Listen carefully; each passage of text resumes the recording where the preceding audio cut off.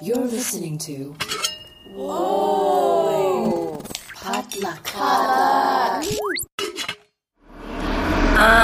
Faux thuggin', killer queen lovin'. You with that bitch, look like Cool Bear's cousin. Block huggin', bitches like in danger. Saber-tooth tiger, I'm a motherfucking yellow ranger. Yeah, and Aquafina. Hey guys, welcome back to First of All, a real unfiltered conversation on career, family, relationships, and all things modern culture.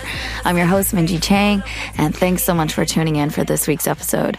Excuse my hoarse voice. I just got off of finishing a production for Collaboration. Collaboration Star was this past weekend, so I'm a little tired, but I'm here. I'm alive. We survived. It was a success. But yeah, this is my tired voice. This week's episode, I'm excited because I've been wanting to talk about love languages for quite a while. It's come up here and there in different dating episodes, but this one is where I bring in Kenji, my boyfriend, to talk about our love languages, and we get way into the weeds, y'all. You get to further understand our dynamic and the things that we're learning from each other and how we're growing as individuals and as a couple. Because y'all know I can talk about dating for days. Love and romance is endlessly fascinating. It's super frustrating. It's annoying, and it's soul-sucking, and it's inspiring, and it's all of the above. So I could talk about it forever and a day, and I'm really happy to share this part of my life with all of you as I continue to learn and process and grow, because I've changed so much as an adult, honestly in the last handful of years, but definitely over the last, couple decades I've been dealing with boys and with men. It's been quite the learning process.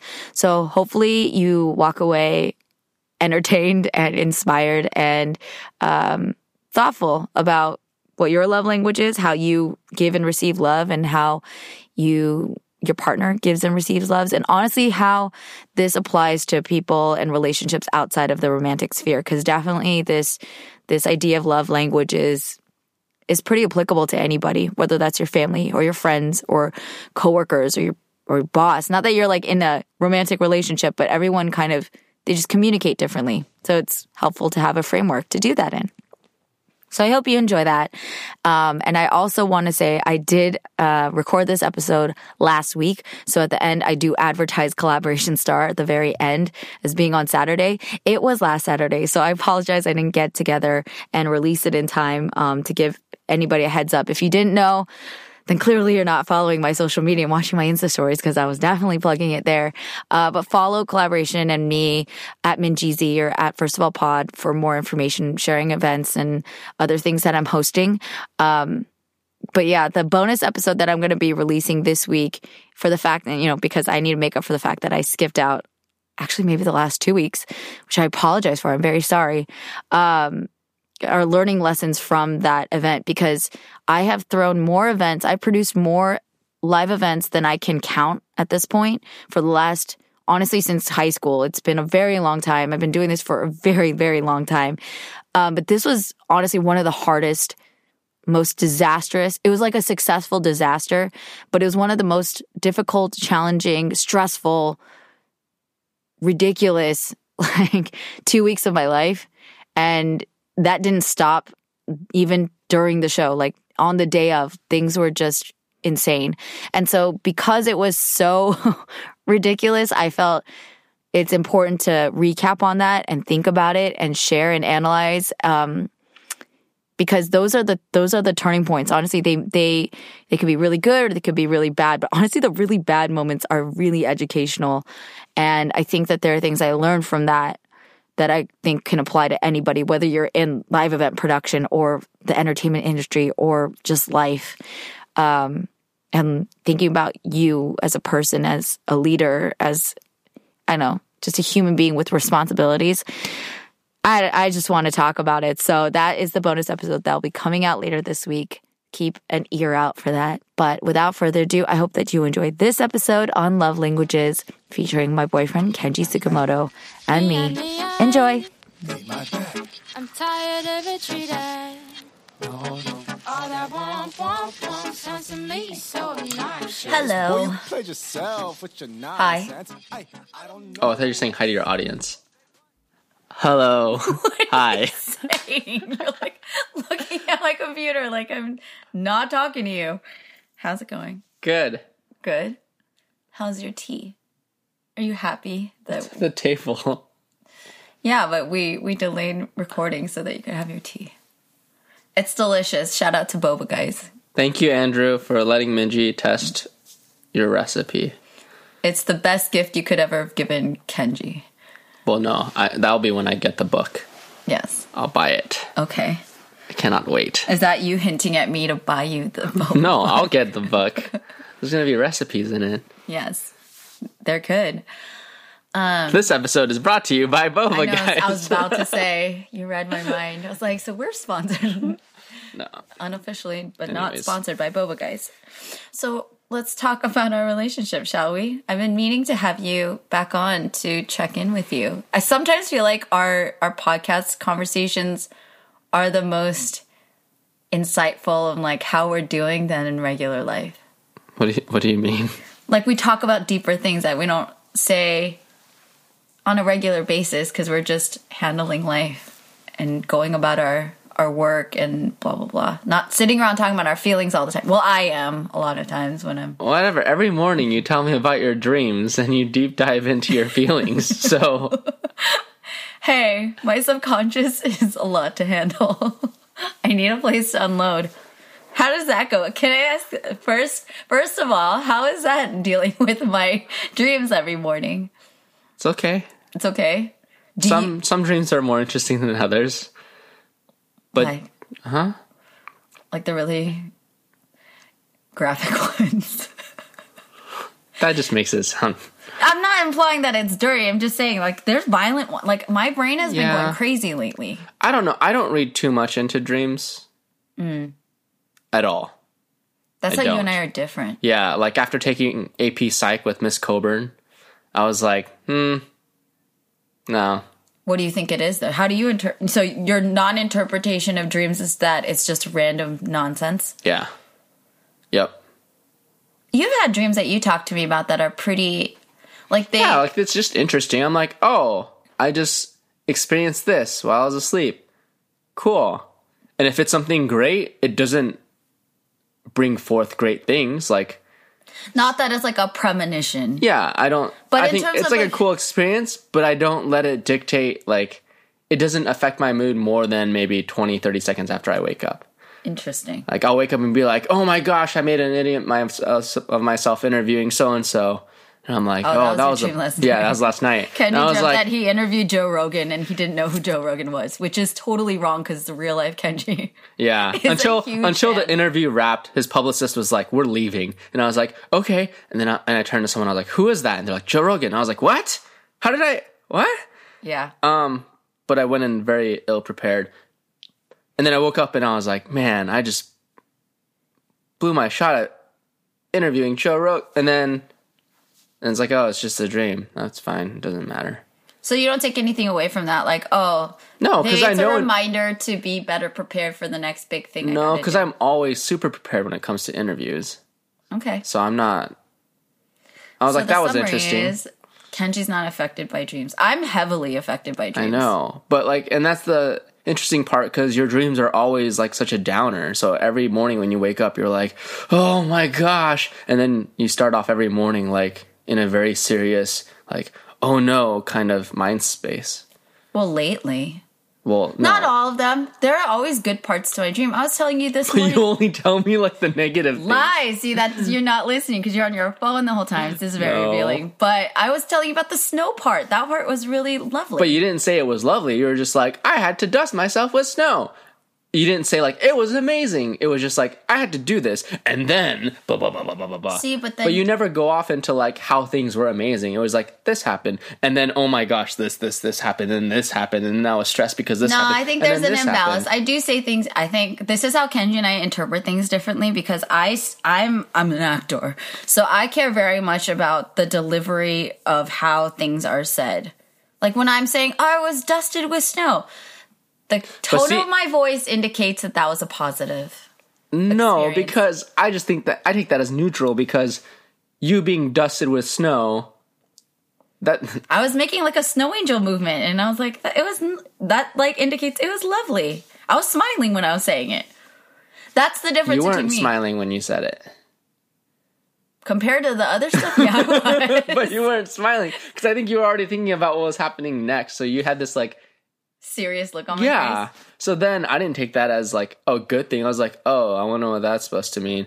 And then I'm like, I honestly don't even care what that's supposed to mean because I don't read any. Care about dreams. I don't care about dreams. This is where, as much as I like don't care about tarot card readings, or I don't care about if Mercury's in retrograde. I don't care about any of those things. See, so then how do you interpret it that I don't place, like, I'm a pretty practical person, but there's a side of me that is very spiritual, and that's very, like, I believe in energy and forces and the universe and things like that. Like, that's a huge part of... And yet you've never watched Star Wars. I have watched Star Wars. Star Wars? You don't even know me! Oh, I thought you hadn't seen Star Wars. Yes, I have. Which ones? I skimmed through the bad ones. Everything with Hayden Christensen. He is an abomination. I'm sorry. He seems like a lovely... I'm sure he's So you've seen which ones? I don't know all the names. Like the old ones with... What's his name? Harrison Ford? Episode 4, 5, and 6. I don't even know all the names. There's so many. How is a person supposed to keep up with, like... Whatever. There's like The Force Awakens and there's da-da-da-da. Well, those ones are garbage. There's only 3 good Star Wars and they were 4, 5, and 6. You can catalog them for me. I've watched the vast majority of Star Wars. Anyways. And I've skimmed through Hayden Christensen because why is he paid to be an actor? I'm sorry, as a defender of my craft. Natalie Portman was in it, so it kind of balanced out the Force. You can't do that. It's on brand. No. Anyway... See, but I believe in the Force. Like, I believe in stuff like that. I believe in things that are supernatural. Like, there's a big part of me that's very woo-woo and spiritual. And you don't believe in it at all, really. You're very, like, practical and very, like, this is this and that is that. And this is what I see and the data says this. And otherwise, there's... No, but I believe in some things in terms of, like, having grown up super, super religious. I think... I have my faith in what I believe in terms of inspiration or guidance. But I do not believe that the way the planets are aligned are going to wreck my month. My interpretation is like a mix of the spiritual with the practical. With the whole planets aligning thing, I feel like if there's enough people who believe that wrecks their and these things start to go crazy. Yeah, so then it's a self-fulfilling... Kind of. Yeah. But I think that there is an impact in fundamental objective observation. You could say, yeah, the planets being misaligned does create some kind of havoc. Whether that's people like self-fulfilling it, like they're inducing it because their own belief is then the creating... planets aren't misaligned, the people are misaligned, and they're just attributing it to planets. Then you phrase it differently, saying when the planets are misaligned, things go weird. I think that's... Yeah, but in reality, it's just people are misaligned within their culture and communities, and things go weird. That is your interpretation. Like that's I leave it to a people little bit thinking that when there were lunar eclipses or solar eclipses, like bad omen, and people making predictions, or Western civilization understanding planetary alignments better, using those tools to create dominance or show power over the new world. Mm-hmm.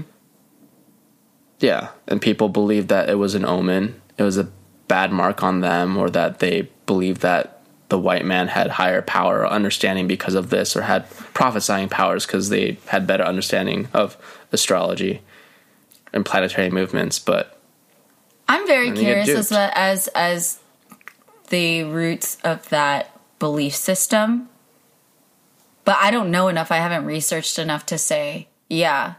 I think on a like physical level, I'm thinking my dad now, like physics wise, there are things that happen when the moon is full, the tides change. There's physical effects that it has on the earth.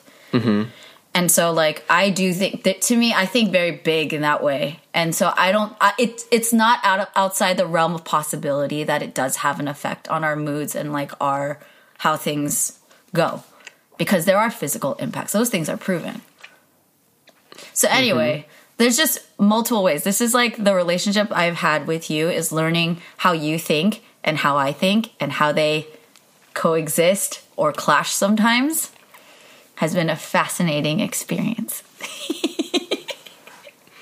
This is my podcast where I make the best. I'm positive and making euphemisms. No, but I do. Even when we're fighting, even when we were like crying, when I'm crying, you're not crying, I'm crying. We are crying? I'm speaking in the very large third person we. That would only happen if we were watching like Remember the Titans or something. Yes, that is a good movie. But when I'm crying and even when I'm upset or like we're having a rough patch, I still appreciate that. I can say that with certainty that like I've learned a lot from being around you or like having to defend myself sometimes or a lot because you're very sometimes when I'm in a bad mood I'm like saying you're cross-examining me but you're also just I just want to know why you believe the things that you do, and if you can't explain why you do, then why do you believe that? It's important for people to think through their thoughts and feelings.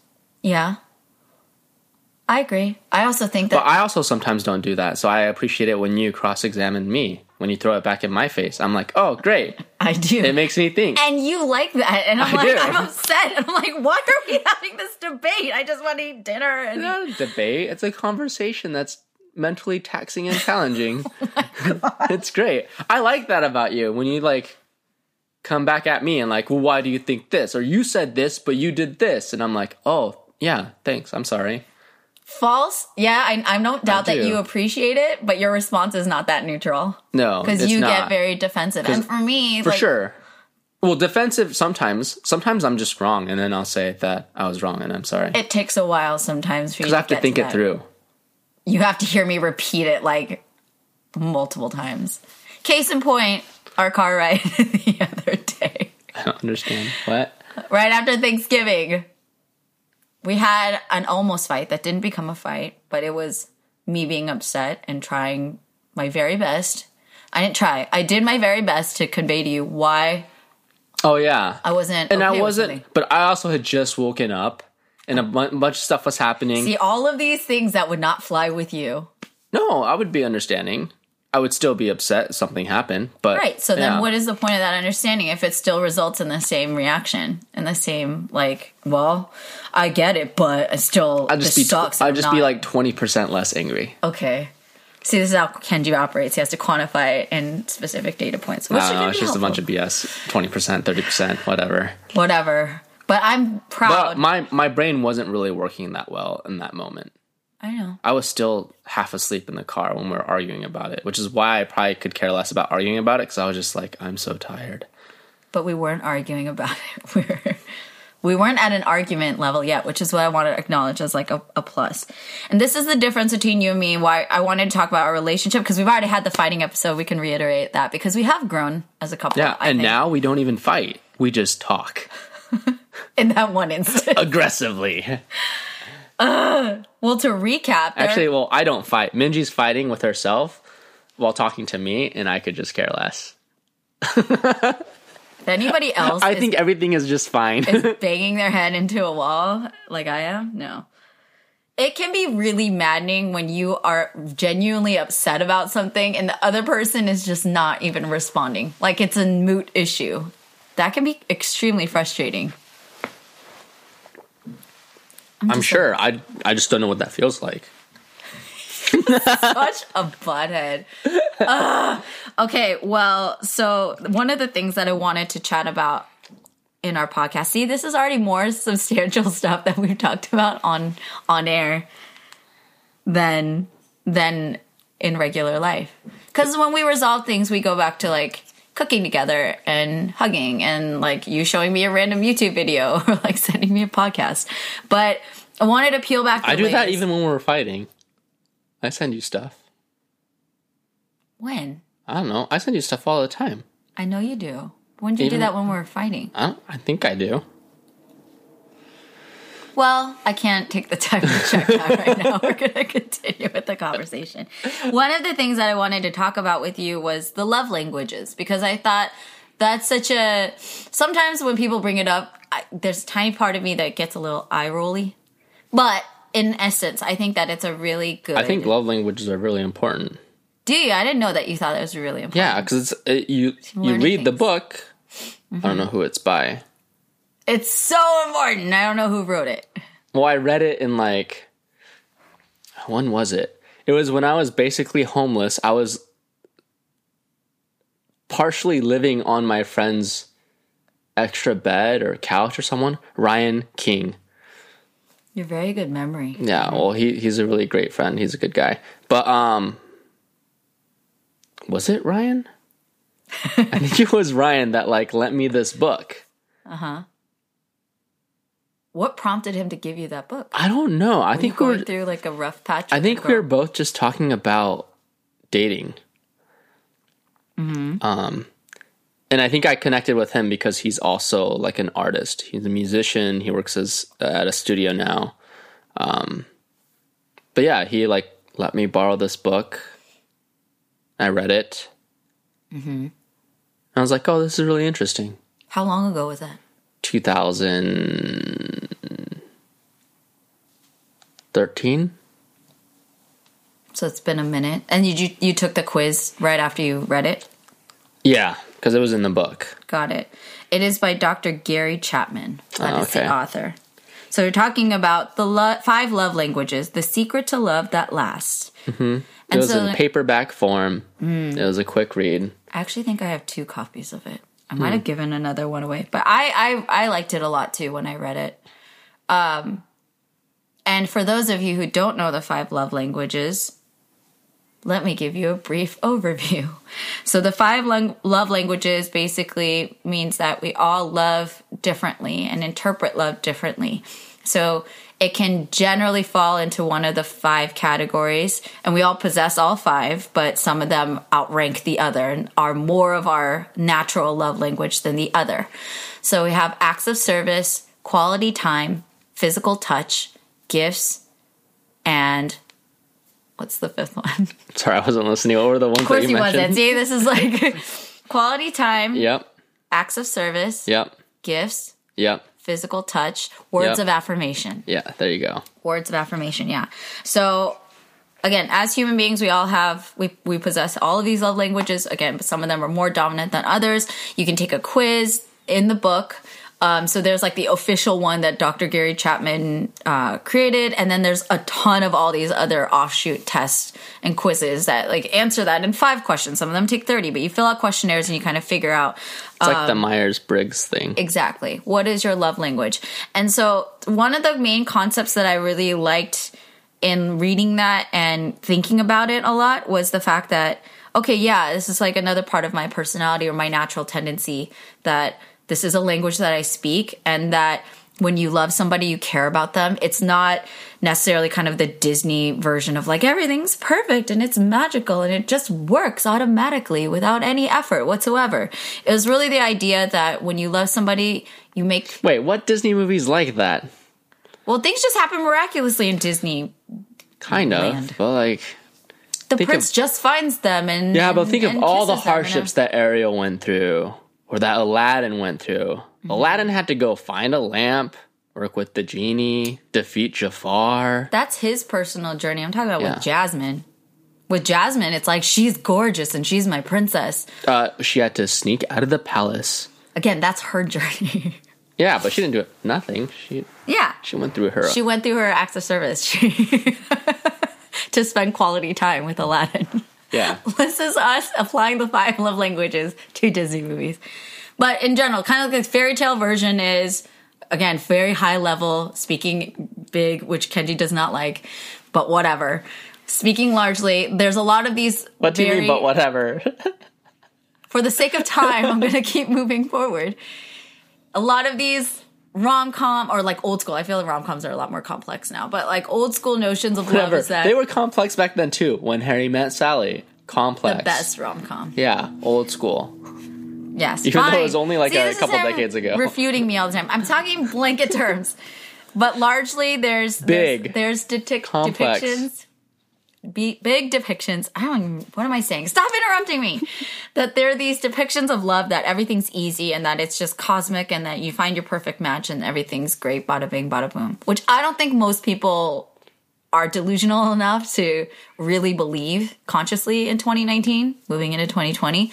But I think there's been a lot of this programming, a lot of these depictions that have fed us subconsciously to desire that. But But what I liked about the book and what I liked about the whole concept was you learn each other's love languages and you make a conscious choice and effort to speak that language in order to best love that person. So it's not singularly about you, and it's not only about your love language. It is partially about that to learn, but then also to speak it. So when you read the book in 2013, were you moved to like, what did you take away from that? Like you learned yours, and we'll reveal our love languages. Well, what were your key takeaways? Like, what were your big thoughts on it or feelings? I don't know. I'm trying to remember what I was thinking.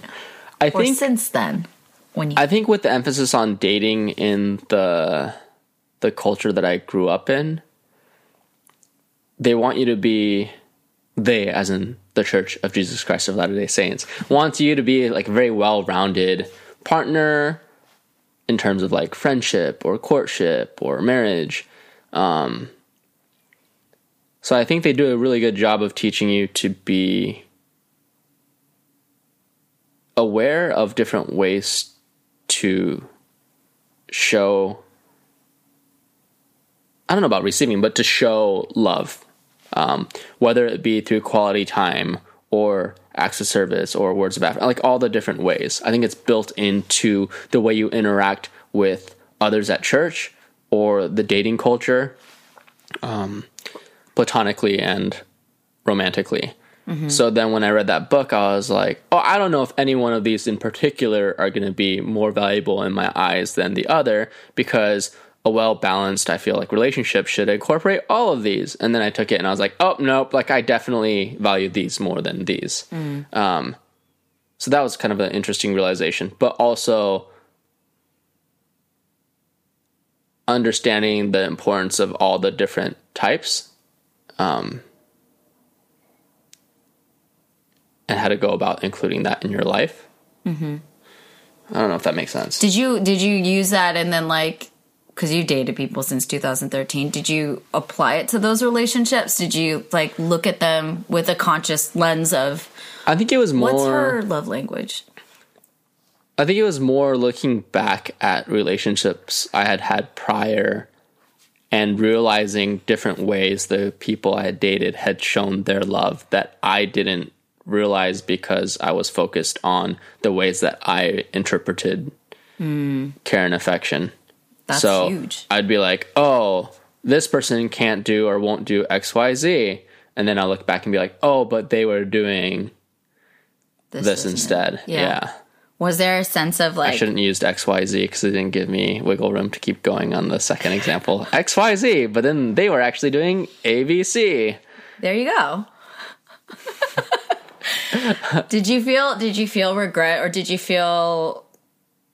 I don't know. I personally felt I had the same experience, like when I read it and kind of feel like, sorry I didn't ask. How about you, Minji? How did you feel when you read it? Well, I kind of led with how I felt about it. So I was including you in that. But thank you for asking, honey. Yeah, no problem. Yeah, well, when I re-examined the past relationships, I definitely felt some guilt. But there's nothing you can do about that. You're learning it at that point. But for me, in reflecting, I think I had a lot of kind of a rude awakening of how naive I might have been, or like self-centered. Mm-hmm. Because I was like, oh, I really wanted them to do this. And I didn't communicate it as best as I could have.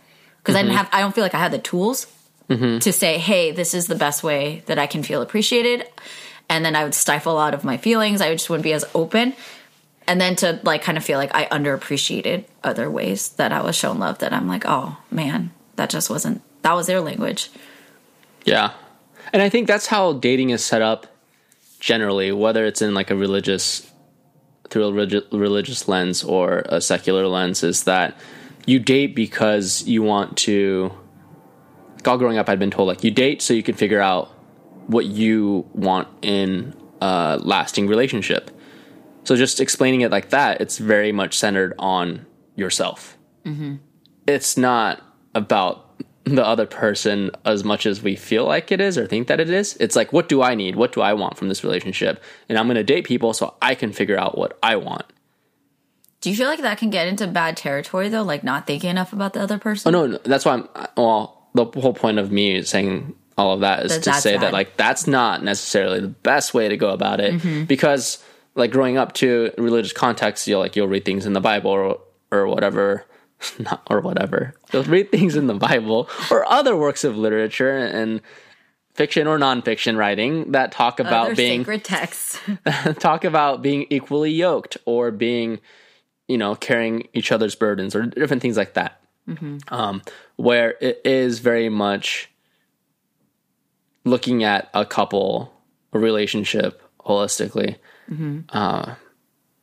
But when you're 16, 17, 18, 19, 20, you're still trying to figure out who you are. So I think, in a sense, it is important for you to date selfishly so you can figure things out, because you should figure those things out before you get married. If after you get married, then you're like, I don't know, and then you want to be selfish, that's not the time or place to do it, because then you have a spouse, you're probably going to have kids. So maybe date selfishly when you're young. But hopefully with as little collateral damage. Yeah, not like for sure. Your job is to like spare everybody's feelings by being dishonest. But but it's important for people to figure out who they are and what they stand for and what they believe in. And I agree. What they desire in a partner. It can be really tricky, I think, to tell people to date selfishly. That term, I think, can be then taken and run with in a very bad way. But I get what you mean. I mean it more in like, date a lot of people, date selfishly in that, like, take as much as you can, gain knowledge. I don't mean it in like... do whatever you want. Yeah, I mean it more like in data collection. Again, Kenji's version is it's all about data. It is about data. Because, like, in Mormon culture, generally most girls they won't say no to a first date. They'll always say yes, even if they know they're not really interested. Because... yeah, I don't agree with that. Because you might...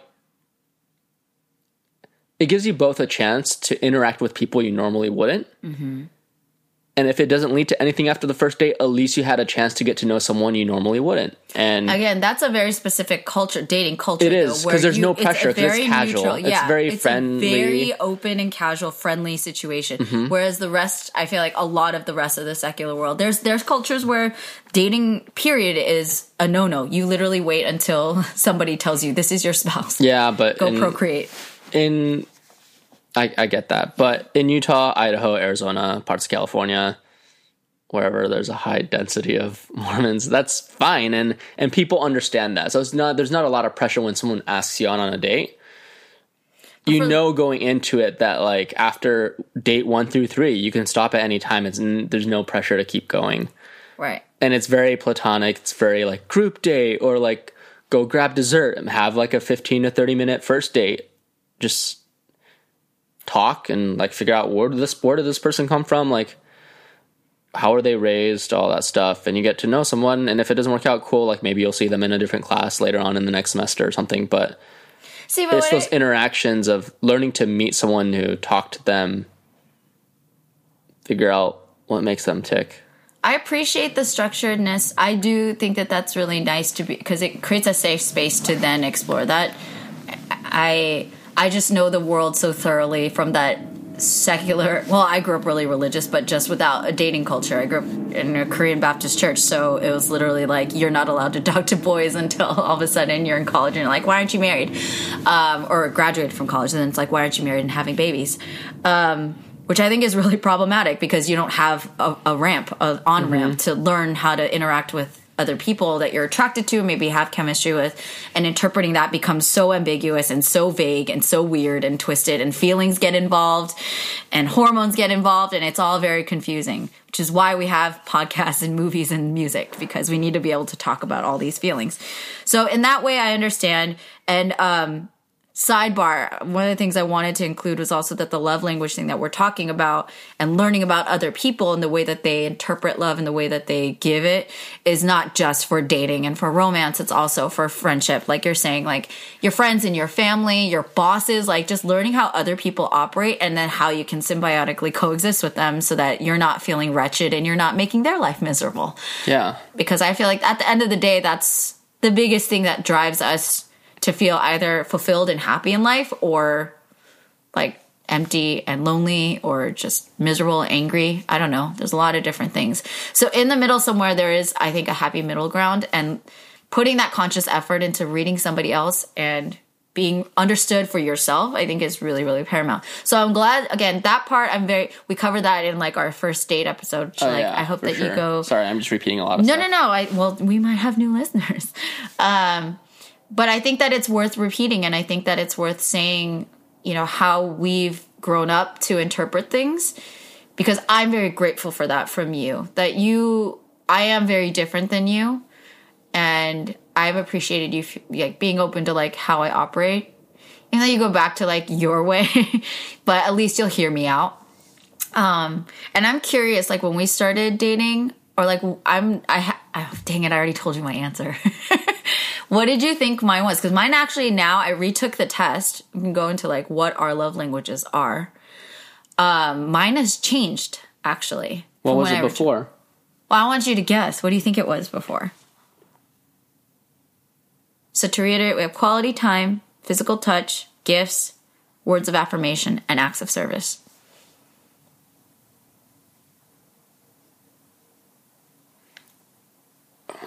Words of affirmation. And is there just one? There can be. I mean, you said that they're different. Like, yeah, I'm asking in your case. You got it, yeah. Yeah. It was words of affirmation. And Yep. It is not anymore. I've actually taken it multiple times. Now it's acts of service and probably quality time. Incorrect. What? So you really weren't listening to me last night because I said it to you twice. What? I thought you told me. Yeah. I Acts took of 3 different service. tests last night, and then I was like, oh, this one, da, da, da, da. Oh, I was probably asleep or had my headphones in. No. You Really? responded. Oh. This is the gamble of Wait. interacting with Kenji, depending on, like, does he have his AirPods? And Well, now that they are noise canceling, is it's kind he of sleepy? dangerous. That's why I'm, like, Yeah. grateful and also, like, ugh, it's a Well, challenge. what is it? So it used to be words of affirmation. I'd say when I first, like, in my 20s or early 20s. And then it changed to something, and now it's different again. This is the fascinating part. Okay. What do you think it changed from? Well, yeah, I already told you, but you don't remember. I guess not. Yeah. Yeah, what do you think it changed to? Went from words of affirmation to. I forgot the choices. Whatever I just said it was. Quality time and acts of service. Oh, acts of. No. It's not acts of service. It wouldn't have changed to that. It would have been from there to physical touch. That's really funny that you switched it because the acts of service is what it changed to Oh, and then it went in my to later 20s. Oh, okay. Yeah. And now it is, Physical touch. yeah. So you swapped them. Yeah. And yours hasn't changed, No. which is, well, did you retake the test? No, I didn't. But I already know the questions. I started taking the one you sent me online, but I didn't like it because, like, once you chose the answer, if you clicked the wrong one and you wanted to change it, Oh, yeah, that was it wouldn't let you change it. And I was like, this is dumb. Yeah. It was a very rigid test. That was one of the 3 I took. Yeah. But 2 of them came out physical touch. So it was like, it wasn't wrong. I mean, mine's like all of them. Shower me with all the love. I mean, everyone, that's what I said. Everyone has these languages, but you are quality time and acts of service. Yes. Yeah. And physical. No, it's quality time is like the top, and then acts of service and physical touch are equally like in second place. I don't know what my second was because those quizzes Gifts, didn't show whatever me. the gifts one is, Uh-huh. I don't care about that. Unless it's food. Yes, unless it's food or You could say is an act of service. yeah, Feeding you. yeah. Food is good, Yeah. You but like really- material things, Mm-hmm. I don't care. That's so interesting because you collect a lot of stuff. You like hold on to tickets. You hold on to like mementos. Oh yeah, So I feel because those are reminders of quality time. Okay. But at the same time, like I used to collect a lot of things in middle school and high school. Yeah. You're telling me you have like collections of stuff. Yeah, I think I have every movie ticket stub I've ever gone to, starting with Titanic, I think, is the first one I kept. Yes, you and I. I was like 11 or 12. That was interesting. Anyways, It's a wonderful movie. I don't care what anyone says. it's okay. Yeah. I saw it when they remastered it in 3D. So did and I. they released it. You did? Yes. It was amazing. Yeah. The 3D was great in it. It was wonderful. Okay, I've always said that the best movie-going experience in 3D that's blown my mind is Life of Pi and Tangled, you said. Tangled, but I should also add Titanic remastered in 3D. It was beautiful. Those three were really great. Yeah. Only 3D movies that need to be seen in 3D. Everything else has been pretty much garbage. Give me headaches. The Doesn't guy look who well. bought the 3D phone. But yeah, it's disappointing. Holographic. Okay, holographic, excuse Yeah, it's me. basically 3D. But anyways, that's what I'm saying. That we all like everybody again has the love languages, but like you say by far, that's like way bottom of the. And I don't know what my second and third Gifts. ones are. I can guess what they are, but I don't know by score. I think gifts, I don't care so much about gifts because I highly research things that I buy because I want to, whether it's like jeans or a computer or a camera, I want to have gotta buy one for. that's like perfectly fit for my use in my case. I don't want, and I'm very picky about it. Extremely picky. So like if someone gets me something, usually I'll be like, oh, that's great, but I already know this is not the one I want. And Which then I is just why I'm regift not it. gonna buy. I'll just make you food. Yeah, that's why like my mom used to buy me things for Christmas. Oh, like my mom, like Your mom's a gift I giver. love chocolate. And she bought me chocolate for Christmas one year. And I was like, what is this? Like what kind of chocolate did you get me? You're Like so hurtful. Like you can't just say thank you. I You're wouldn't even what- re-gift these chocolates because I would just be a bad token of, because I already know these chocolates aren't that great. Like I'm not a big fan of like cinnamon in my chocolate. So she bought me like 4 different ones with cinnamon in it. And I was like, oh, no. But did you say thank you, Mom? That's Oh yeah, so nice I said of thank you after I was like, what is this? But then my mom got me the chocolate that I wanted. So it was very much appreciated. And my brother got all the other chocolates. So he was also he was happy too. So it like worked out in the end. Your mom is such a sweet gift giver. I think that's definitely one of her dominant love languages. Yeah, she just has a hard time shopping for me because she always You're knows that I'm. horrible to shop for. Yeah, now she just asks me, "What would you like?" And then I get to tell her. Yeah. But at the And same see, time, that's the way that that's she another thing chooses. is like when I was younger, when my family was like really poor, I'd always ask for stuff and I would always be told no. Like, go get a job, work for it. We can't buy you that. Which I think built very good character. Yeah, but now that my parents can afford to buy me stuff a little bit more, I'm just like, no, I'll buy it. No, Good. Maybe I need to text my mom. I need to ask her You can for the have a right conversation chocolate. with her. Like, honestly, I'm getting to know, I feel like this is a funny example of like getting to know your parents as human beings. Cause we were just talking about that with our friend Kevin Yeah. Fong, who we freaking love. But having gone through Thanksgiving is a good Check out his Instagram. It's at level the number 4 and then alpha. ALPHA. Good, just go. You're welcome. But also, It's so good. we just had Thanksgiving, right? So we regrouped with our families. You hung out with my family. We got to hang out with your brother and his kids. And his wife. And his wife. I mean, your family. Yeah. Sorry, I'm saying all encompassing. We love you, Manu.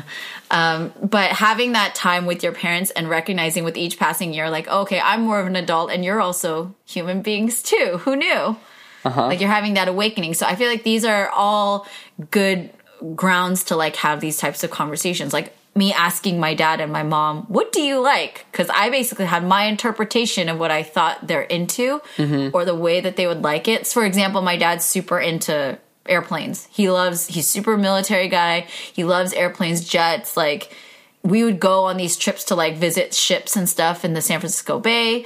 Wait, what does ships have to do with airplanes? Just the Navy. Okay. Sometimes You're these like, he carrier- loves airplanes, so air- he went and saw Aircraft ships. carriers. And I was like, Sorry, I'm like okay. in my head, it made perfect sense. Think of Top Gun and the plane taking off the back of a ship. So we went to go see those, and so I'm like asking my dad. I got to ask my dad: does he want like a model airplane, or does he want me to buy him a ticket to go do a trip together? That's something I think is worth asking versus me wasting my money on something that he's not even really going to like. Things like that. I'm just recognizing the questions I haven't asked. And I feel like it's good that you're taking the time to like learn. Well, yeah, I know that my mom is going to like whatever I like because we have similar tastes in. But do you ask? Well, no, because she always says, like, thanks for recommending this. We always say we have similar tastes because my dad's taste is more American. Yeah. When it comes to, like, food and stuff. My mom and I will like the same types of food, flavors. And then my dad, like, he's fine if he has steak and potatoes. My mom and I would rather have... Your dad's such a, like, all-American guy. It's so cute because your mom's so Japanese. It's, like, adorable watching them interact. But we went on a family tangent. Yeah. But, yeah, to summarize, you're hard to shop for. So I don't think I'll ever bother. Yeah. You just buy whatever you want and I'll support you. And be like, yeah, good job. And I don't buy things often. Yeah, because you spend like 12 hours on Wirecutter making sure that it's like the right one. And then you have to check all the reviews and like, which I did as well, low key, not to your extent. But I appreciate that. You're like very particular. You're going to spend your money well, which I think is good.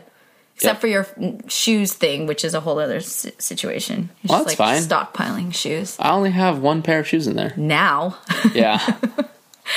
But anyways, to go back to your current love language, which is quality time and acts of service. Mm-hmm. How do I fulfill that for you? Tell me how great I am. This is my words of affirmation. Well, we spend a lot of quality time because we're always next to each other. Well, it's not quality, though. Yeah, that's what I was going to ask you. We spend a lot of time because we both like work from home and are both creatives. I think I ask you how you slept and how your dreams were every day just so we have a moment to talk, even though 80% of the time I don't really care what the answers are. But it gives us a time to, like, talk first thing in the morning. Aww. Thanks, honey. Yeah, like today when you're going off about... not Tupac. What are you saying? 2 podcasts. Oh, 2 podcasts. I said I listened to 2 podcasts. I thought she said Tupac and.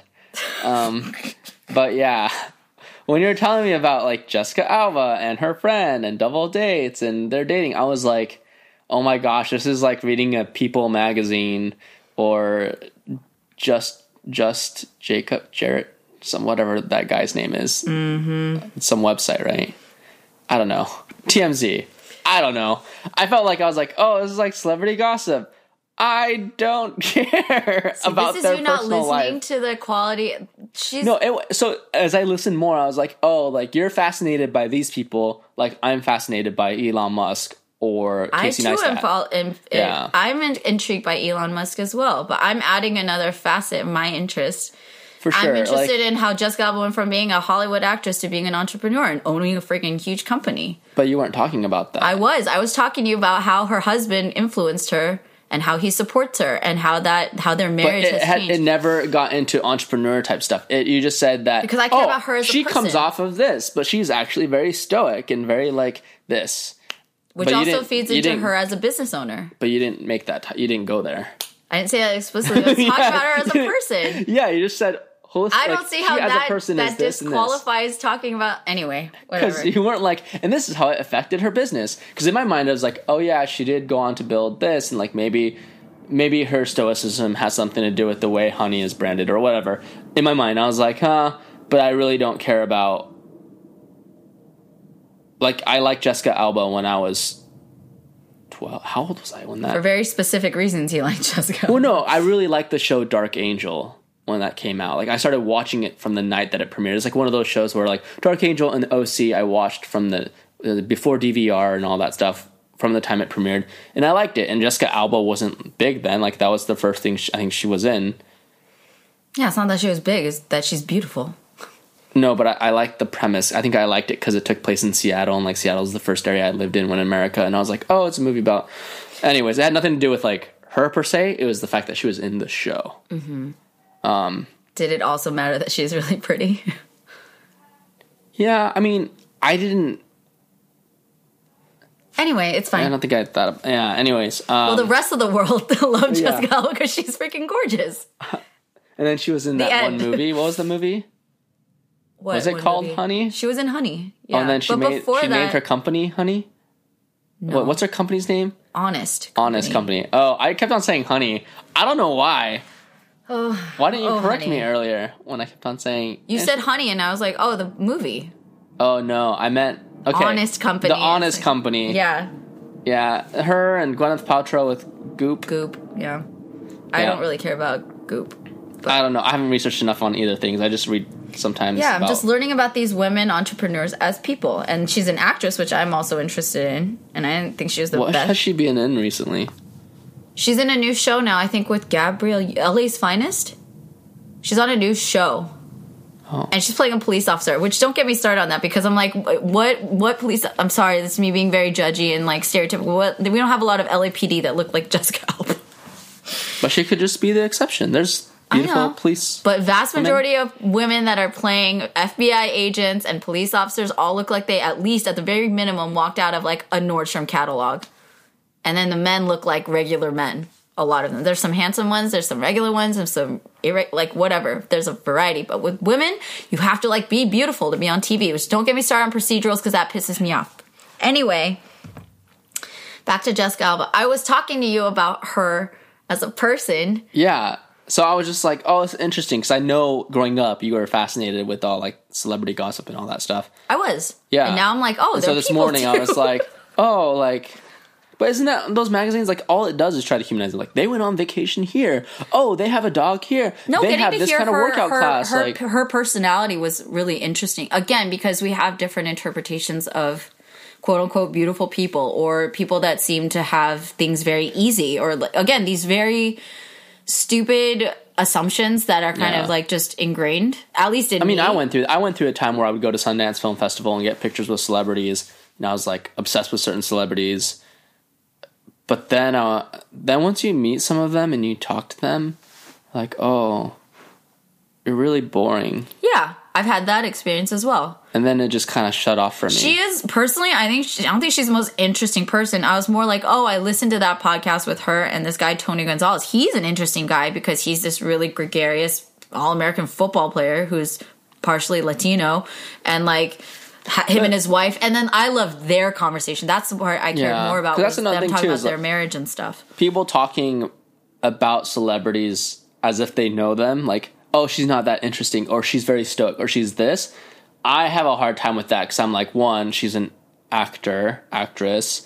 What does that have to do with anything? Because if you're a good actor or actress, you can project certain things. Like, some celebrities want to be viewed a certain way. I see through the BS very quickly, especially because they're bad actors usually. People try to cover them. I know, but I just don't feel like you could really get to know someone through a podcast. Then why are we podcast? Yeah. Like, I got to know there's a lot better. of other facets. Like, you get to know one part of someone, but I don't think it's whole encompassing.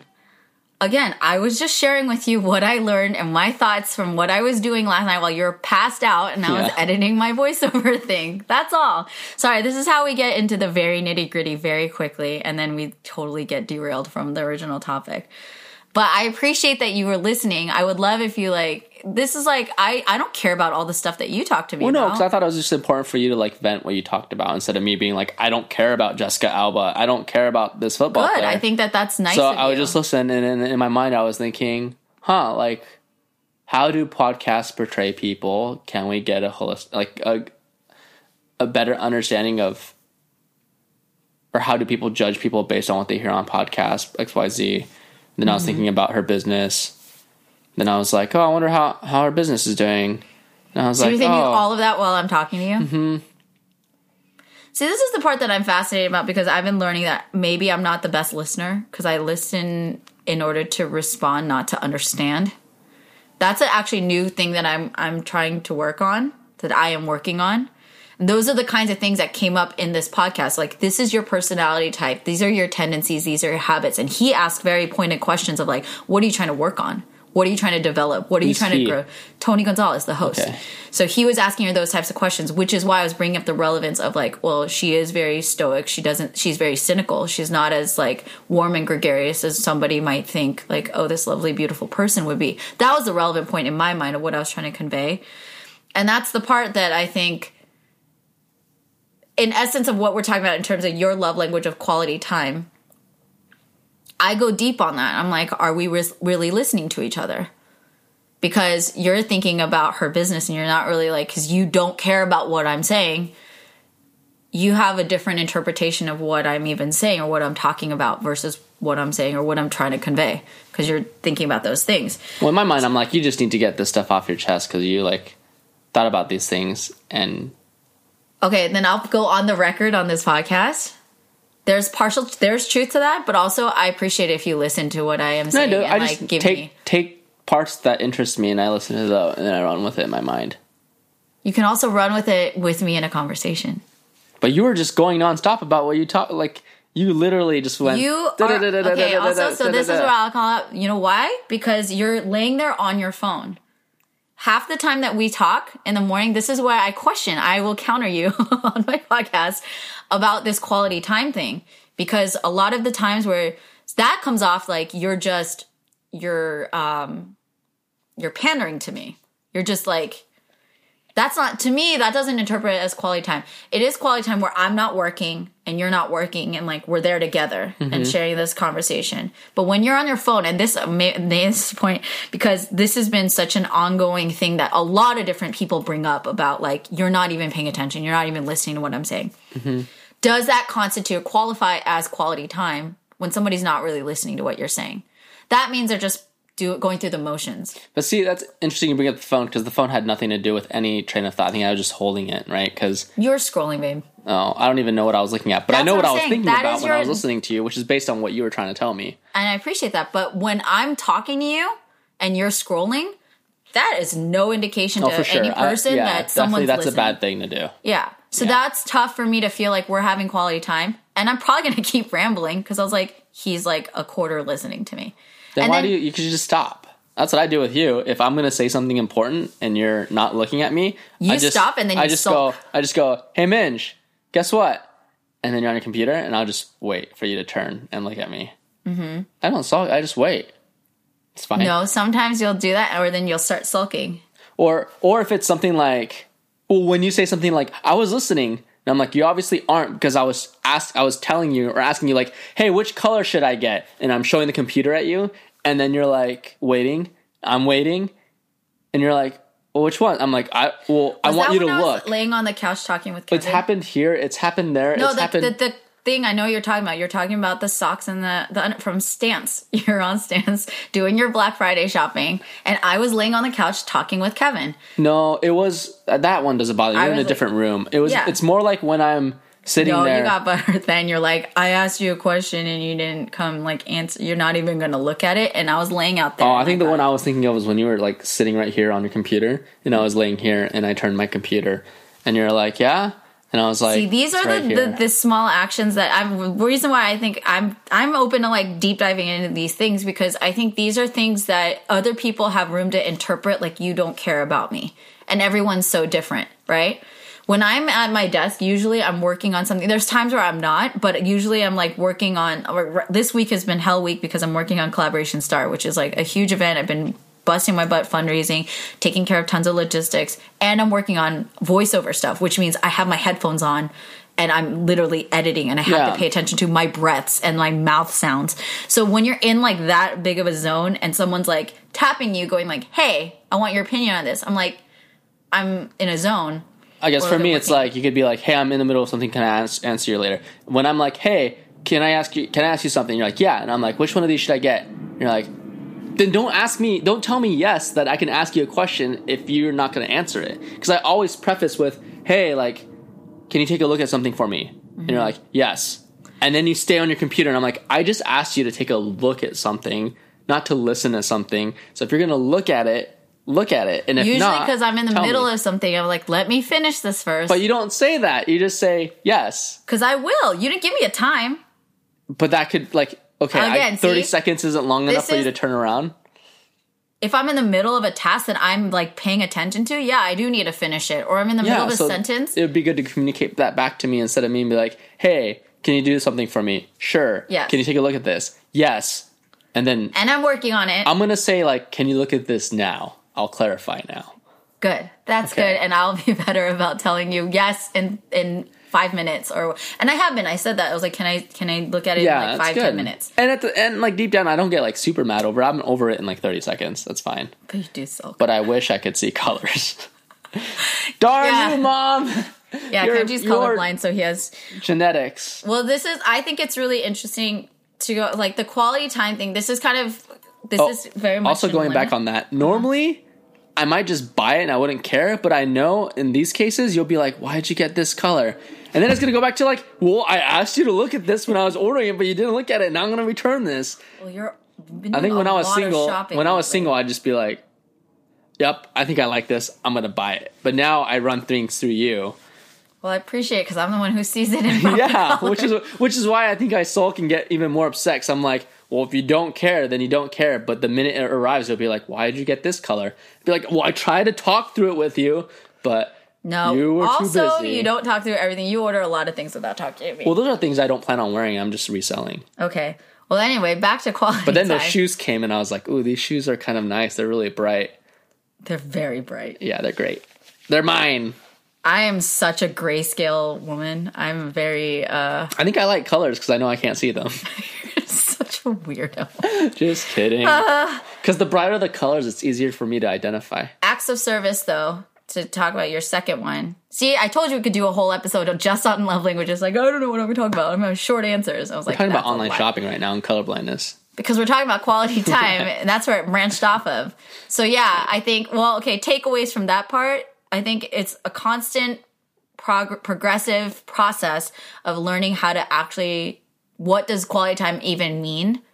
Because to me, when I know that you know this, because you talked about this when we first started dating, which is why I started getting further irritated. I was already kind of annoyed about the phone thing, but like it got even more because I was like, you like quality time. I think subconsciously I was like, well, I guess I can be on my phone, because in the beginning of our relationship, you were always on your phone and I was not, because my phone was broken. So I couldn't be. And all the time I would like talk to you and you'd be on your phone, like checking emails for events. And I'd have entire conversations by myself.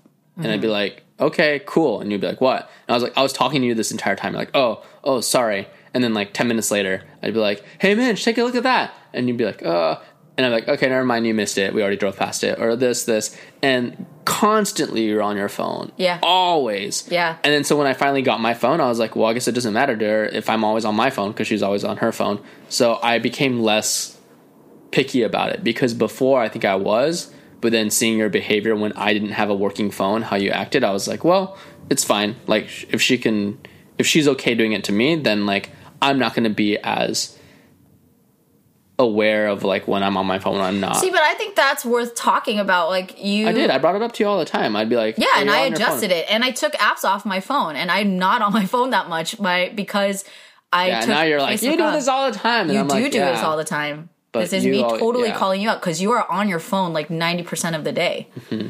It's also because...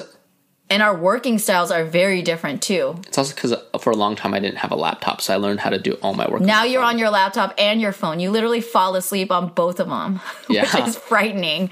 Because there's so much data to He fell asleep mid-scroll, you guys. This is like on Black Friday. He just like passed out, holding his phone with his thumb on the phone, and it was still lit up. I think I was reading reviews on something. Probably, and you had Netflix on in front of you. So this is like again, lifestyle stuff, but it can really eat away at feeling like you have quality time with your partner, because I'm like, you're not paying attention to me. We're not listening. Like, I have half your attention at best. You're not going to retain any of this information. I retained the whole story about... But you didn't get what I meant by it. You like heard the content, you heard the data, but you didn't... Whatever, that dude went to the restaurant in Huntington Beach? Newport Beach. It was a beach somewhere at 11 o'clock at night, and caught her as she was leaving work, stalker, and for some reason, I guess since he's attractive and a millionaire, it's sweet when guys show up unannounced when you're getting off work, which if he wasn't who he was, that would be a creeper story she'd be telling her friends at work, like, this guy just showed up. No, she wasn't like... That's like a Wong Fu parody, isn't it?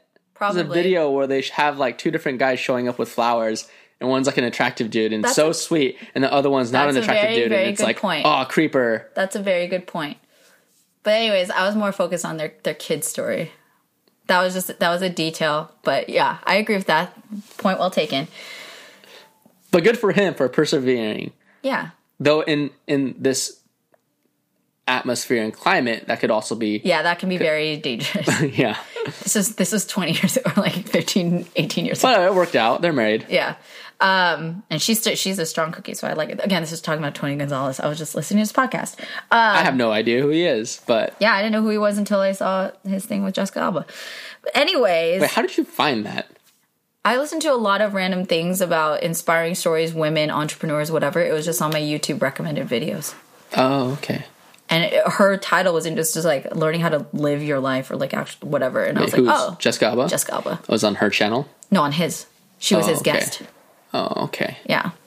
So anyways, quality time, listening, I think has a lot to do with it. Being present, I think has a lot to do with it. I think there's a lot of ways to not be present. Clearly, Kenji and I are going into the nitty gritty of how we are not present with each other a lot. And that can be really... Well, it's hard to be completely present. Like, I went off on a tangent in my brain based on something you said. And then Yeah. I came back and would ask a question and go off. And based on the way But that's that just you how would... conversations go. But also the way that you interpret the way our brains are wired, we are also capable of being present. You just have to rewire your brain to be that way. You adjust your behavior, you develop new habits. Wait, sorry, what were you saying? I'm just kidding. Butthead. Okay, we'll put a pin in that one. But yeah, quality time I think is really, really important. Again, because it's a love language and that it's universal, no matter like if that's your dominant one, I think still like I think it takes a toll. I think it is really impactful, whether people like prefer that as like their number one thing or not. Yeah. And I just think societally, like you're saying, culturally, because we have these devices, we have all these things that are really distracting. It's easy to like feel like you don't matter or just distracted in general. So I'm going to continue working on that. I Good. hope you'll be off your phone more. Please. I like how you're like, I'm going to work on this. And I'm like, okay. And he just smiles and doesn't answer me. Yeah, because I will work on it as well. Thank you. And then access service, that's increasingly mine as well. That probably might be my secondary one, acts of service. And that's what's funny to me, that it changed from words of affirmations when I was 20, in my 20s, early 20s, to like acts of service. I think as I increasingly became more independent and having to pay my own bills and like rent and car and like groceries and fitness and work management and side hustle management, I think people like boyfriends or people in my life who helped me with things, like help volunteer for something that I was doing or like made me dinner. Like, oh my gosh, it would like completely make me feel so loved. And that's the same for you, right? Do you have a specific act of service that you think is like the most important? We bicker a lot about dishes and stuff and cleaning. Well, yeah, I don't really bicker about it. Only when you say that, like, oh, I did all this. And I'm like, well, I did do all dishes that 3 times in 20 Me saying that 24 I hours. did all this doesn't mean you didn't do it. I'm just saying I did all this. And You say things like, I have to do all the cleaning. And I'm like, wait. again, Did you I have to speak do in all the hyperbole. cleaning? Because I'm pretty sure I did a lot of the cleaning from Thanksgiving and a lot of the cooking from Thanksgiving. But did somehow I. you did all the cleaning. But I wasn't talking about Thanksgiving. I was talking about the 3 days after that. Yeah. The day of, you did tons of cleaning. Yeah, and then after, I've loaded the laundry. I've loaded the dishwasher every day from Thanksgiving Yeah. on. And I've appreciated that. But that's you part also, of cleaning. Yeah. And then you also take out food. You took out leftovers and you leave. This is my issue with Kenji with like why we bicker about the cleaning thing is you clean a lot. You do a lot of like heavy, like you'll bleach things. You'll like Yeah, go it's hardcore. disgusting unless you bleach your cutting boards. People, bleach your cutting boards. Put them in the dishwasher. But no, also, bleach them. well, that too. But also, a lot of people don't put it in their dishwasher. They just like rinse it. Oh, that's fine. Anyway, well, you just said bleach them. Make up your mind. Yeah, because if you're bleaching them, that's fine. You can hand wash them. As long Okay. as you're bleaching But them also, manually. what we've thought about is that like you will clean all this stuff and do it really extensively, and then you'll create a mess elsewhere and just leave stuff out. And that drives me crazy. You'll eat pie and there'll be crumbs left on the table. And who cleans? I clean that up. I'm like, Yeah. this wasn't even my freaking pie. Why am I cleaning up other people's crumbs? But see, you get mad about that, but I'm like, most of the times when I do the dishes, 90% of it's not my dishes. Yeah. But, That's also a roommate talk. That's a whole conversation. yeah. I mean, it doesn't really bother me, I guess. I don't know. It doesn't really Well- bother me. That's good. It does bother me. I know. Which is why it becomes a problem.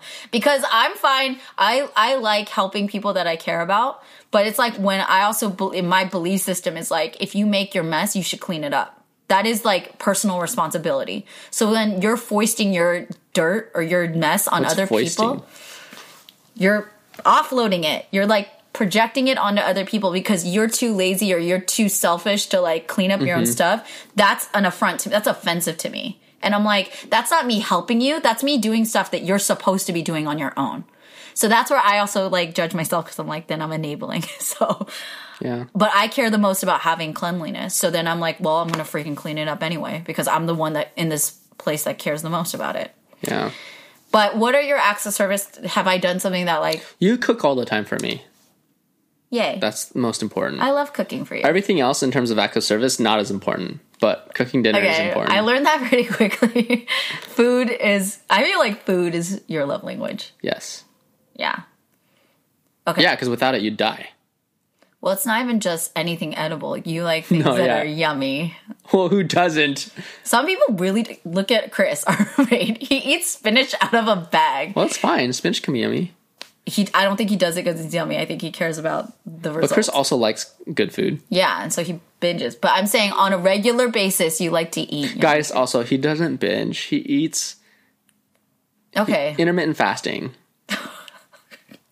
Chris will be on this podcast so he can defend himself shortly. But I'm glad I can do that for you. And I do appreciate when you clean for me. When you do stuff like the big things and bleach things, like that is really helpful. It's just because when I first came here, your cutting boards were a mess. Yes. But just clean up your crumbs, please. And you guys don't dust, ever. True.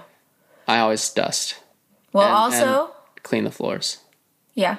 And the balcony. I clean the floors, too. I vacuum. How many times have you Swiffered the floor? Swiffered? We didn't have Swiffer pads until Thanksgiving, so then... There was some. I used it. Oh, I've Swiffered before, and I Swiffered while you were gone, too. Oh, good job. Yeah, and I vacuum. Trust me, I have my cleaning skills, too. Not moments. I'm consistently...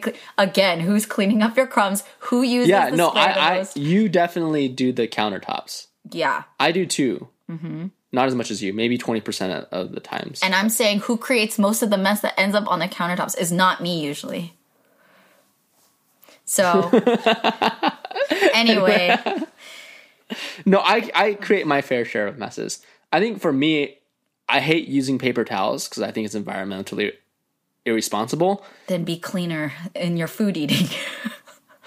Well, it's not just the eating. It's like the serving and all that stuff. Yeah. So that's why I ordered those kitchen towels. Thank you. That you researched and that are soft and durable that you told me. Yeah. Okay. They're amazing. This is going to be a long episode, but you know what? We're fascinating, so we're just going to roll with it. You told me don't cut off a good conversation. I do want to address... So should we have cut this off at like minute 2? Stop it. If you're still listening, I am sorry. You should go clean. You're welcome, and I'm sorry. Okay, questions? Real quick, I get to talk about mine. Oh, sorry. About what are we Physical touch. Oh, I thought we were talking about cleaning. We talked about your 2, which overlaps with mine, I think, with my secondary, which I think is acts of service. But physical touch, I want to give space for this because people can kind of underplay it. But I realized that I'm really grateful that we share that love language because we are around each other a lot and that we can annoy each other and being around each other, working with one another and separately. There's a lot of room for collision. And that's what I've like noticed about our dynamic because people who work 9-to-5 jobs, they're away from their partners like a huge chunk of the time. Yeah. Right? And we have a maybe like equal bonus and challenge of like working in the same industry. We're both in film and entertainment. You've like come into my Asian American like identity world. You've helped me with a lot of stuff. And therefore, we spend a lot of time together. But when we have fought, I want to put this out in the world that Kenji's been really great. And I've been very fortunate. I think that's what's helped get us through some rough times. So he shows me he loves me because he hugs and kisses me a lot. And I think there's a 13-year-old in me that always just wanted to have that boyfriend that like came up and hugged you from behind, like randomly, just like gave you a squeeze and let you know that they loved you. I always wanted that. And like Kenji does that for me. And then when we fight, sometimes we need to take our timeouts away from each other. Like, we'll literally just be in other rooms, but he'll come back and hug me a lot. Like, you've just tackled me. Last time we fought, you just like, I was so mad at you. I didn't want to talk to you. And I think I was like sitting here going through like my receipts and my bills, and you just came up and like hugged me. And that was lovely. You're welcome. See, I just perpetuate fights so that we can just hug it out. So that's what it is. Yep. You're welcome. Total horrific manipulation. Premeditated arguments. The cortisol level's going up. Cortisone? No, cortisol. What are Cortisone? I'm healing. Wait, cortisone cream is for itching, right? Yes. Oh. So I'm like an itch. It's anyway. Creating itchiness. You're a rash. Rash. What are you? But anyways, what are your thoughts on the physical touch aspect? Yes. We're kind of gross. Like, and you joked about it. You're like, I don't like PDA. Yeah, PDA is disgusting. Keep it to yourself. You're the perpetuator. No, I'm not. You perpetuate it way more when we're in public. Really? Yeah. You do a lot. Okay. Well, PDA anyways. counts as like holding hands and stuff too. Oh, yeah. No, I think holding hands is fine. There's an Instagram for the university I went to, Brigham Young University. There is a BYU PDA Instagram account where people just take pictures of people being gross. Like, it's pretty bad. Some people that were brought up in my faith are, homeschooled or just sheltered and aren't taught things that people should know about how to behave in public. Mm-hmm. It's so fascinating. Yeah. It is literally like a Discovery Channel special on human PDA in the grossest of ways. I don't know if I want to look at that. Oh, man. What Don't was show it to me. I just want to see what it is. I want to see if it's still in existence. Well, yeah. But I've learned that more and more as a person. I do appreciate hugs. I'm always been a huggy person. Oh, no, this one's not good. And there's only 4 posts. What happened to the... I've been a very affectionate person since forever, and I thank my mom for that. She always showered me with lots of hugs, so as dysfunctional as our family got, she was always there to like hug me and tell me she loved me, and it gave me a lot of warm, fuzzy feelings, and I appreciate that. So I thank you for just holding my hand, Kenji, and I do that for you too. Oh dear God, what is that? That's in the hallway of like the student union, like the student center. No, they're on each other's laps. But their faces are in each other's crotches, laying on like a public bench. That is disgusting. It's because you can't be in each other's bedrooms. Oh, that's true. But that's so bad. So you have to be in public. So as long as, if you're comfortable doing it in public, you're good. Interesting. Any final thoughts on physical touch? Mind you, I want to say that quality time and acts of service and words of affirmation do matter. So you can't get away with everything just by hugging me, but it is pretty effective. Any thoughts on it? Did you just get like one question? Yeah, and then I have other questions from email. Okay. But any closing thoughts on physical touch? Are you glad that I hug you? Yes. Kenji's such a cuddler. Anyways. Why? Be open about it. It's a sweet Be open to cuddles. Yes. I'm a poly cuddler. You give like a free hugs shirt. And No, I'll be thanks. like, no, mine. I need antibacterial. Yeah. Also be careful about physical touch because a lot of people don't like it. And I'm a very big hugger, affectionate person, but I don't like it from everybody. Yeah, what did I just read the other day about Thanksgiving? Not forcing kids to hug people? Oh. Yeah. So was I back because I asked your no. nephew and niece to hug me? No, because they're fine. But they're just saying if your kids don't want to hug certain adults, don't force them to give hugs. True. That will be our next episode of Physical Touch Boundaries. But I'm glad we align on that. I think it's helped get us through some tough stuff just for me to get a hug from you. And for you to hold my hand too. And when you don't, it really hurts. I'm like, you ice queen, king. I just got you. I'm a queen. Anyway, so okay, in this exceptionally long episode, we have a couple questions from audience people. I got a question. It's just, what is your go-to date night dish for someone special? Huh. No, I haven't We do date night dish? a lot because we're cooking together a lot. Yeah, butter chicken and naan. That's good. And it lasts a long time. We still have butter chicken in the fridge we should probably throw out. We do? Yeah, it's in that Tupperware thing. It's just been sitting there. Oh, that was pre-Thanksgiving. Yeah. Yeah, okay, that needs to go. That's Kenji's date night dish for Well, I someone like it because it's special. good and it's kind of healthy. I make it healthier because I Yeah. reduce the dairy. Now that's Kenji's. Kenji's very good at baking things with like bread. He makes really good garlic naan.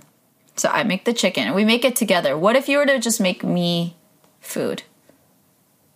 Would it be butter chicken? I don't know. I don't have a variety of things I can cook. I can just cook You a do. couple things well. Okonomiyaki. You made that for me. That was good. That was really good.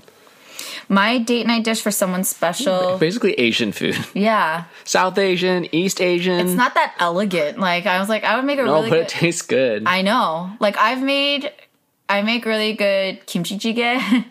I make good kimchi fried rice. I would cook like a steak too. Yeah, we like sous vide things. And- You like sous videing things. I like ingesting the things that you sous vide.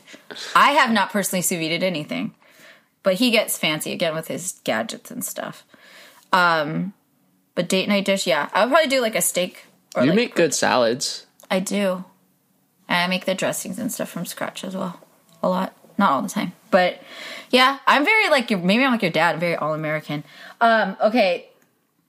My friend James also sent questions about working together because he had a lot of questions of like, apparently to some people we come off as a power couple, and I was like, say what? But he was just curious how we operate. Those people just don't know us. They're getting to know us from this episode. So like asking questions about how we work together. We can also answer this. He's a friend, so I can answer these more directly. But one question I think is interesting is like, if you're both working together often, do you create boundaries to separate your relationship from your work? No, we don't. We just work when we work, and we don't when we don't. True. I Do you think think it would be good to do that? no.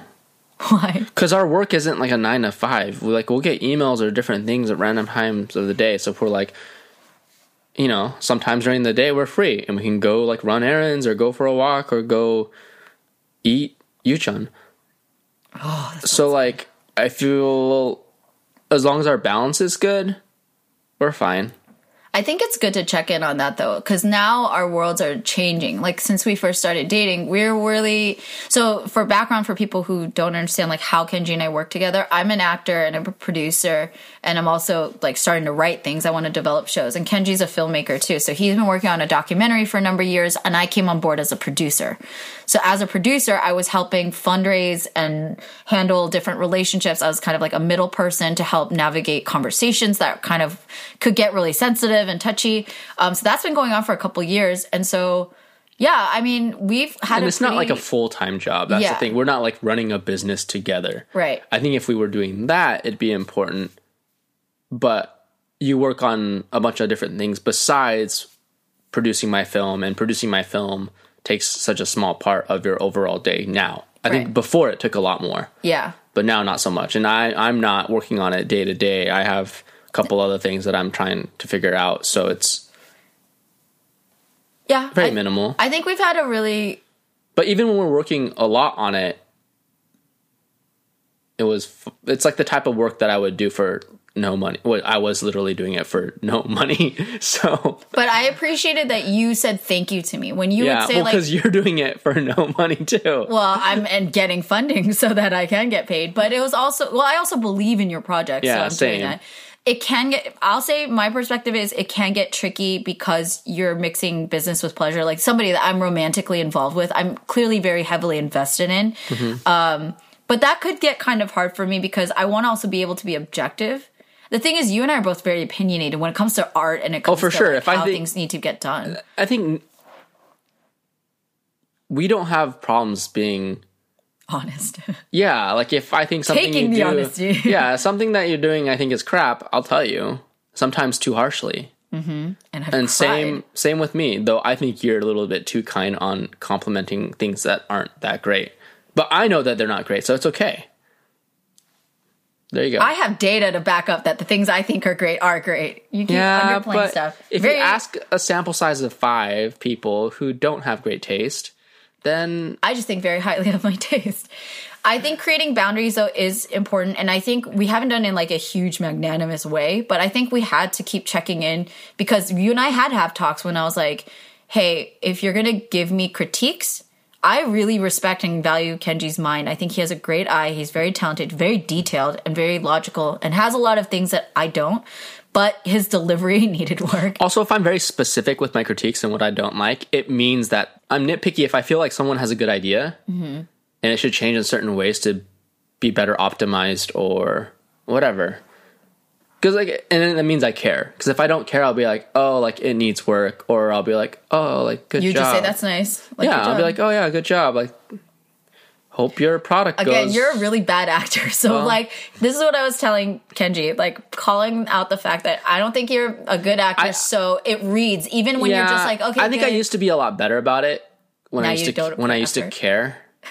Now you don't put any effort. And now I'm like, oh, like I want to congratulate them on their effort. Mm-hmm. And I want them to know that I think the effort's good. Mm-hmm. Sometimes, though, effort's lacking because you look at something and you're like, oh. Yeah. But maybe that was that person's best effort. No. If I felt like it was their best effort, I'd be like, way to go. I respect that you are authentic about that. You don't BS people. But you're also a bad actor. So I was like, if you can, because people can be fragile, this is maybe overly accommodating. But for me, at least, again, not even other people, but for me, I was like, I needed something kinder from Kenji. Because I was like, you can tell me how to make something better, but if you're not going to care to work on the delivery of how you're going to tell your girlfriend, and also like in this creative partnership that we have, to better deliver something that I can then receive and incorporate. Because if you tell it to me in a way that this is what I like. How much do you care about like? Yeah, my people catering skills order? can be improved upon. I think after going on a mission for 2 years and then doing summer cells for a few years and always being around people, I just stopped caring because I was just exhausted. And now I need to like build back that tolerance. Because I remember like first year doing summer cells back from the mission, I'd be like, oh, if I were manager or I were this, I would do it differently. And I would do this, but this. And then this last time we went to New York and did summer cells, I like negated all those things that I used to think about because I was just like, it's not important. And I'm like, oh, it is important. I used to think this was important. And then you helped me remember that. Yeah. And my brother. Getting in a fight with you. Yeah. Because I wasn't rough patch. I wasn't being really great. And that's, I guess, just different standards of when you work with somebody that you're dating or with anybody in general. It's hard to vocalize those things or to interpret what's worth your effort. But to me, because we're dating, because I care about you and I'm around you all the time, and it is extra layers of investment, I am going to go the extra mile to like be like, hey, I need you to speak a little kinder to me. Mm-hmm. I even gave him tips on like how to best like cushion a critique. Start by saying something positive and that mean it. Like be sincere about it. And then later. That drawing is terrible. Bless his heart. That's not starting with the compliment. Oh, the terrible thing was the compliment. Anyway. Okay, next. But that's the boundary. If being in a relationship draws you away from your work, how do you handle this? It does. We know. No, we're always doesn't around apply each to other. Us. Yeah. Though I will say, when I was in Hawaii. no. Well, I was glad. To be honest, like, Kenji's She's like, got rid of him. No, okay. Having personal space, I think, is really important. And even when you, like, really like someone and love being around them, I don't know. For me, that's the way that you and I are different. Like, I can be a very independent bird. That's why my mom worried about me. Yeah, same. Because she's I like my space. Yeah. Then why do you make fun of me when I'm like, oh, I need like an hour or whatever, like just do my own thing. No, why do you think I'm always like, take your miracle morning? Because I'm a happier person when I do that. And I'm okay having my space for an hour too. Good. Because we used to do a lot of everything together. Yeah, we still do. But more, I say, like, I'm learning through us, the problems that we had to solve, the challenges of being around each other, made me appreciate, like, I want to miss him, and I want to be able to, like, even you being around me, sometimes I'll think of, like, all the things you're gonna think about something I'm doing, because I know how your brain works a lot better now. And sometimes that adds a different layer of like, oh, I gotta get ready for a critique, or he's gonna give me crap about this. And not even from a bad way, but that's just me kind of like, ugh. So it can be a lot. That's boundaries, that's space, and like that's taking time. But yeah. Next question. That's it. The other ones are okay. really deep, and I feel like it'll take up too much time. All right. Well, thanks for joining us this week. On next week's podcast, I don't know. Now you're closing out my podcast for me, Yeah. huh? Do you have a critique on that? Thank you for your music, Izuhan. Yeah. And I noticed that switch. Mm-hmm. Yeah. I wanted to So incorporate. I actually listened to your podcast. You always listen to my podcast. No, I took a break for a little bit. Because you couldn't stand me. No. It's because I was listening to Tim Ferriss. I'm listening to a lot of Tim Ferriss. He listens to a lot of everything. Also, Now I do. I never listened to podcasts until I started listening to yours. Really? I Yeah. didn't know that about you. Yours was the first podcast I've ever subscribed to. What? And then I started listening to other podcasts. I don't know whether to be... I would listen to like radio shows, but I would NPR. I'd listen to NPR. Yeah. But only when I was driving and commuting. But I'm your first subscription. I'm so touched. Is that an act of service? What is that? You're welcome. That's a subscription of affirmation. Thank you, my love. Any closing thoughts before we leave this discussion about... I have to use the bathroom really bad. Okay, is that why you're shaking your foot? Yeah. Okay, well, thank you for taking the time to talk. Well, you just drank a whole thing of tea, so it makes sense. Yeah. But thank you, and I'm proud of how much we've grown and how honest you are with me. And it's just we're gonna devolve. It's gonna become like the Casey and Candace show. That's not even a thing anymore. I know. It's not gonna devolve. We're gonna evolve, and we're gonna continue to grow as people. And I appreciate that. Yes, Kenji, you go to the bathroom. I'll close this out. Or do you want me to just do it with you Just here? go ahead. Okay. If you enjoyed this episode, please leave a 5-star review and subscribe. And thank you to Marvin Yuri, my producer. And thank you to Aquafina and Uzahan for the use of their music, for Yellow Ranger, and for Uzu Trap for the intro and outro. I love you both. If you're in LA this weekend, I've been working very hard on Collaboration Starts, our closing showcase and celebration at Cafe Club Fado Do in Los Angeles, Saturday, December 7th. So I will see you there. I'm co-hosting with Dumbfounded. That's going to be great. And if you thought that this was an entertaining and insightful podcast, please share it with a friend. And yeah, you can hit me up at firstofallpod@gmail.com. You can follow me on Instagram at Minjeezy.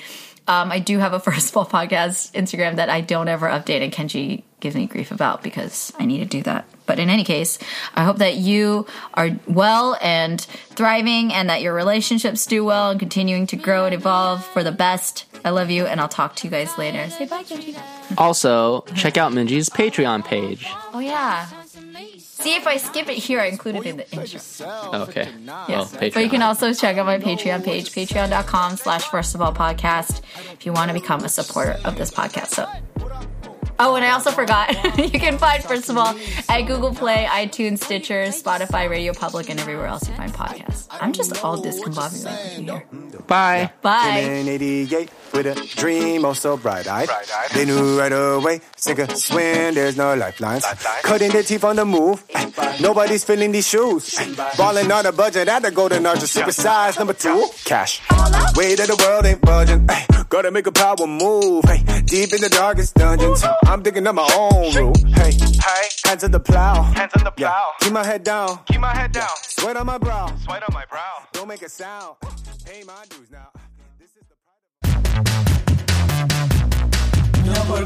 Hi, this is Taz. And this is Zara. And we are the Good Muslim, Bad Muslim podcast. It is a show about being two Muslim women in America. We talk about pop culture, the pork lobby, periods. And we talk about Islamophobia, patriarchy, and smashing white supremacy. It's a range. Download the Good Muslim, Bad Muslim podcast wherever you get your podcasts. Or at goodmuslimbadmuslim.com.